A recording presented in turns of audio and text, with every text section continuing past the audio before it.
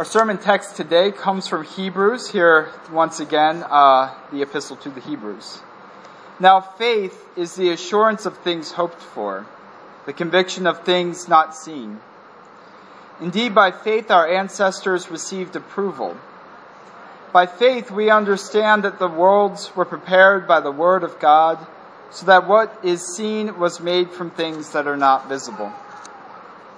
By faith, Abraham obeyed when he was called to set out for a place that he was to receive as an inheritance.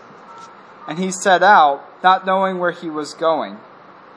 By faith, he stayed for a time in the land he had been promised, as in a foreign land, living in tents, as did Isaac and Jacob, who were heirs with him of the same promise. For he looked forward to the city that has foundations, whose architect and builder is God. By faith he received power of procreation even though he was too old, and Sarah herself was barren, because he considered him faithful who had promised. Therefore from one person, and this one as good as dead, descendants were born, as many as the stars of heaven, and as innumerable grains of sand by the seashore. All these died in faith without having received the promises, but from a distance they saw and greeted them. They confessed that they were strangers and foreigners on earth. For people who speak in this way make it clear that they are seeking a homeland. If they'd been thinking of the land that they had left behind, they would have an opportunity to return. But as it is, they desire a better country, that is, a heavenly one. Therefore, God is not ashamed to be called their God. Indeed, he has prepared a city for them.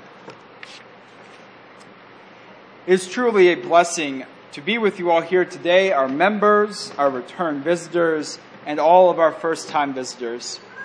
This has been quite a weekend, and we are very grateful to have so many people in this space on this Sunday morning giving thanks to God. For those who are visiting for the first time, and you haven't been to church in a while, or perhaps you're looking for a faith community, Salem welcomes you, and we hope you know that Scripture teaches us all that God loves you very much. If you have not heard that in a while, I'm very thankful to be bringing you that news. Now, I often get asked the question, what do Lutherans believe? What makes the Lutherans different from, say, the Roman Catholics or other churches? And I want you to notice I'm using the word different, not the word better. For there is no one perfect denomination. We all make up the unified church, the body of Christ. Well, perhaps all of us except for Westboro Baptist, but that's another sermon for another day. So for Lutherans, there are some differences from Roman Catholics. Pastors can marry and have kids. I am, and I do, and you've already heard Kewen. Women can be ordained. We don't have as many sacraments. But we're also different from a lot of other traditions. Yet those are fine points. Lutherans have a reputation for not offending, and I personally do not want to cast offense on the faith-based backgrounds of many of you. I'm sure plenty of you in the room did not begin Lutheran. God is good, and there are many ways to express the goodness of God. But I will lift up just one primary difference between our tradition and many others. Lutherans believe that God justifies us by grace through faith.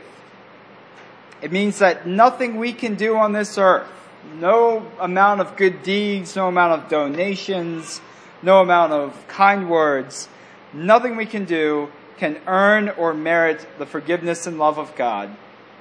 But because of what Jesus has done for us, we have the forgiveness of sins and we have the promise of eternal life.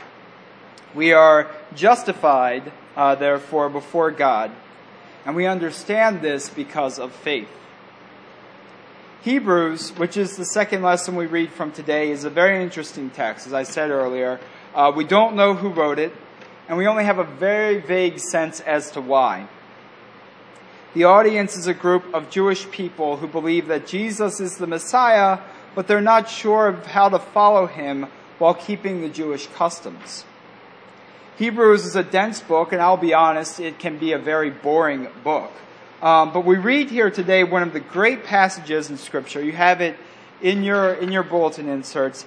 Faith is the assurance of things hoped for, the conviction of things not seen. Truly, I don't think there is a better text that explains faith in the entire Bible than this one passage. And I'm very excited to talk about it with you all today. Now, there are two ways to look at this text, and they kind of work hand in hand. What it meant for the audience then, and what it means for us now. So, usually we ask our kids to pretend, but let's pretend for a moment that you are a Jewish person in first century Israel. You're kind of chilling, you're living your life, you're doing whatever first century Jewish people do, and you're trying not to upset the Romans more than anything. And then all of a sudden, for whatever reason, you decide to start following this Jesus guy who was crucified, who many say has raised from the dead. Now, if you're a Jewish person, your history is vital to you. The Jews had returned from exile about 400 years ago, and in that time, most of what we know to be the Old Testament had just been written. And these were stories like the one we read in Genesis today. They're passed down from your ancestors generation to generation. So if Jesus is your Messiah, if you're going to follow him, you have to find some way to connect him to those stories. That is very, very important. The writer of Hebrews does that for you.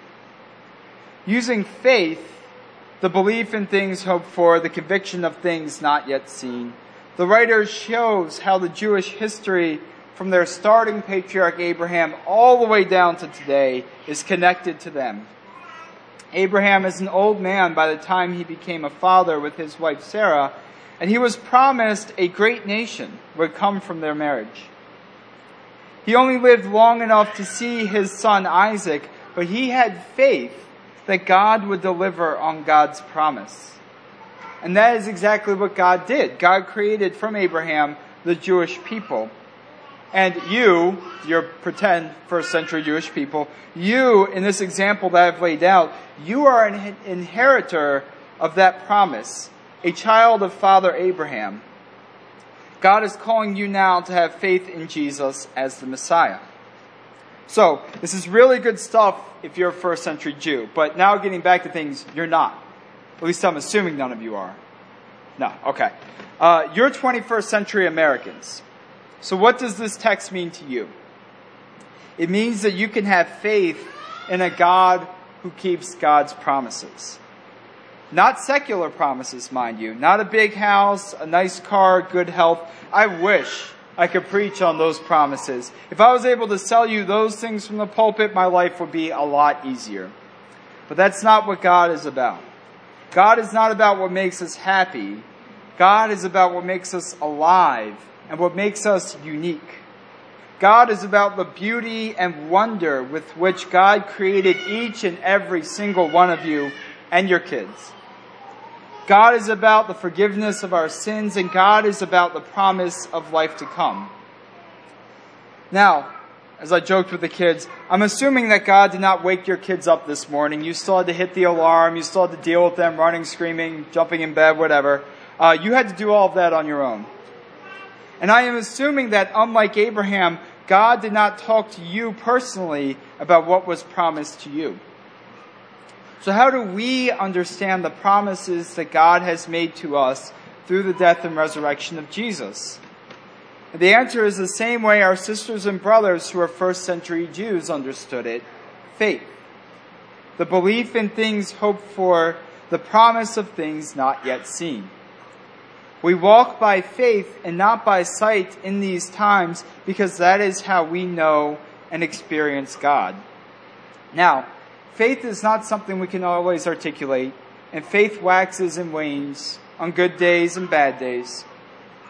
Jesus teaches his followers that their faith is the size of a mustard seed, and I am assuming ours is not much bigger. You'll never get to a plateau one day where you become one with faith or where you have enough faith. There is no such thing as too much faith, and if we're speaking with a spirit of deep honesty, all people struggle with their faith, including me. But faith is what we have, and it is a blessing that we grow closer to God, not because our actions make us good, but because our faith makes us strong. Faith is a reminder that God is working through us, and through faith, we have confidence in the forgiveness of our sins, the resurrection of the dead, and the promise of life eternal. Faith doesn't make life easier. There are always going to be challenges. But faith helps us understand God and God's love, which is there for us during those tough times, is there for us during the happy times, and it is always making us new. Wherever you depart to today, I pray that you live in the faith that God has blessed you with. In times that are hard, many of you have the courage to trust in the belief of things hoped for and the promise of things not yet seen. And I pray that the God of Father Abraham, the God of the resurrected Jesus, the God who created you, be with you and bless you always. And may you always have the faith to share in that blessing. Amen.